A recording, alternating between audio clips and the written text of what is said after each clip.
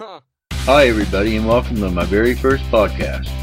My name is Harley and today I will be discussing what I believe is the root cause of what I call the naughty dog syndrome.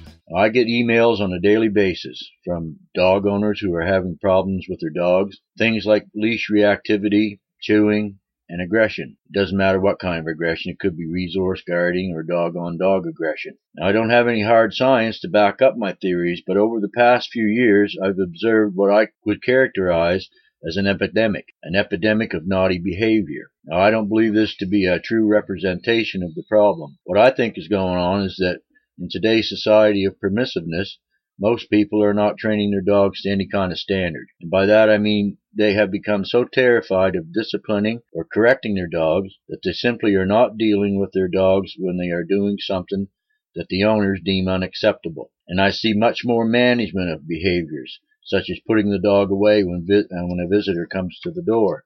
And I think dog owners would be much better served if they simply made sure they are setting standards for their dog's behavior. For example, if you say Rover sit, and you know that Rover understands because he's performed the sit command many times, but yet on occasion he simply says, I know what you want, but I ain't going to do it. Then there has to be some kind of consequence for that behavior. And this is where dog trainers in general miss the mark. They will tell you that if Rover doesn't sit on the first command, you either snap his leash until he complies, or you get out your bag of cookies and you bribe him into sitting. I feel it's much better to show your dog and to tell your dog, using the tone of your voice, that not sitting is just not going to fly. Simply, without yelling or hurting the dog, follow through and have him repeat the exercise to sit until he does it on the first command. But first, I think it's important to ask yourself, did I teach the dog the meaning of the word sit? Does he really understand what it is that you're asking him to do? And this is where I tell most people that 5% of your training is teaching the dog what sit means. 90% of your training is motivation or getting your dog to want to do it, building that desire. And the other 5% is enforcing or following up. And I feel that this is what's missing today in a lot of people's trainings.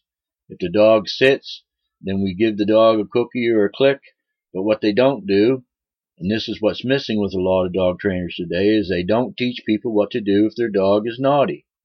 And that is to remain calm and follow up by saying, Rover, sit, in a tone of voice and body language that tells the dog, I'm not fooling around and you're going to sit. People today tend to see their dogs as little versions of themselves. They have a kind of a Hollywood mindset about how kind and noble their dogs are. And to me, this is the real disconnect from nature, from the true nature of dogs. As we all know, dogs will be dogs, and what people deem as naughty as a behavior is not bad from the dog's point of view. It's just an undesirable behavior to their human owners. In this age of intolerance and impatience, as it's developed with the help of technology, people have kind of unplugged from that natural connection with animals in general. Look, if you substitute the word dog and use raccoon instead, and you say that damn raccoon is being stubborn, and who left the raccoon unattended in the kitchen again? He's being dominant and he's pooping all over the house. Well, you wouldn't leave a raccoon unattended in the house, so why would you let a dog who's not trained to have free roam of your house when you're not around? I think that people in general have a high expectation of when it comes to their dog's behavior. They want more tolerance from their dogs and less behavior. And they want their dog to get along with all dogs and all people. They want to go to work and lock the dog away for 6 to 8 hours at a time, and when they get home, they want the dog to be perfectly behaved. To some people, training has to be an instantaneous thing. They want to take one class, if that, and have the dog be well behaved for the rest of their life, without any kind of effort on their part. And in general, people's tolerance for dogs, just being dogs, snapping, chewing, barking, has dropped significantly, and expectations have gone way up, which to me is very unrealistic. So if you are one of those people who have a naughty dog, how do you get them back on track? And the answer is quite simple. Well, in the past few years, dog training has become much more dog-friendly. There is more use of rewards, lures, fun games, and toys, and every time you turn around, there's some kind of science to back it all up. What I think has been lost in the from the very start is the setting of the standards for behavior. 20 years ago, if I asked a group of people, how many of you have had your dog go through an obedience training? And almost everyone would have said they had. Today, there would only be one or two people raise their hand. There used to be standards where your dog had to be trained off leash and had to be able to hold a down stay for 5 minutes. This higher standard for behavior is what's missing in today's more modern dog training. But having said that now, there are some trainers out there that are still training for standards. I happen to be one of those trainers, but sadly, we are few and far between. Now, I know you and other dog owners don't want to hurt your dogs or frighten your dogs, and you shouldn't. But there are times when you really do need to shout at your dog.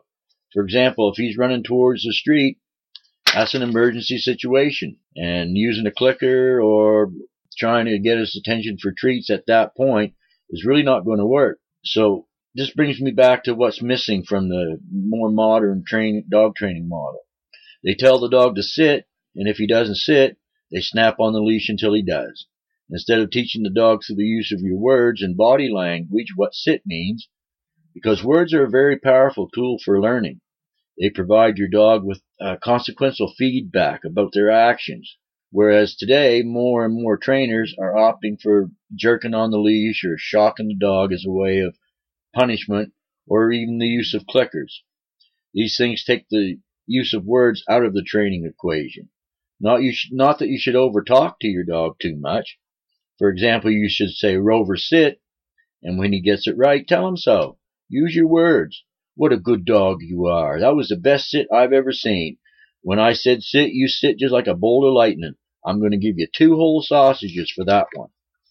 It's fine to talk when you're giving praise to your dog because it lets your dog know, hey, you're a good dog, you're the best dog, and I love you so much. It's the lack of using words to give positive feedback that's missing from today's dog training. Well, that brings us to the end of episode 1. Thanks for listening. I promise to try to make the next ones a little bit better. I'm trying not to sound too much like a robot, but I'm trying to stay on track, and I have my bullet points, and I tend to ramble on, and I miss a lot if I'm not organized. So this first episode is, now it's in the books. I don't edit anything. I just let everything go live. I do so much editing with my videos, and it really gets to be something where I kind of feel at the end that I missed out on a lot. I missed out a lot of me. So I decided in my podcast I'm not going to do any editing. Just the way it is the way it is. And if you'd like to get a hold of me, you can hit me up on my Facebook. You'll find links here and around this podcast somewhere. I'd really love to hear from you about what you heard today and how you're going to apply it to your dog training program. So again, thanks for listening. And remember, train your dogs just a little bit every day, and I'm rooting for you.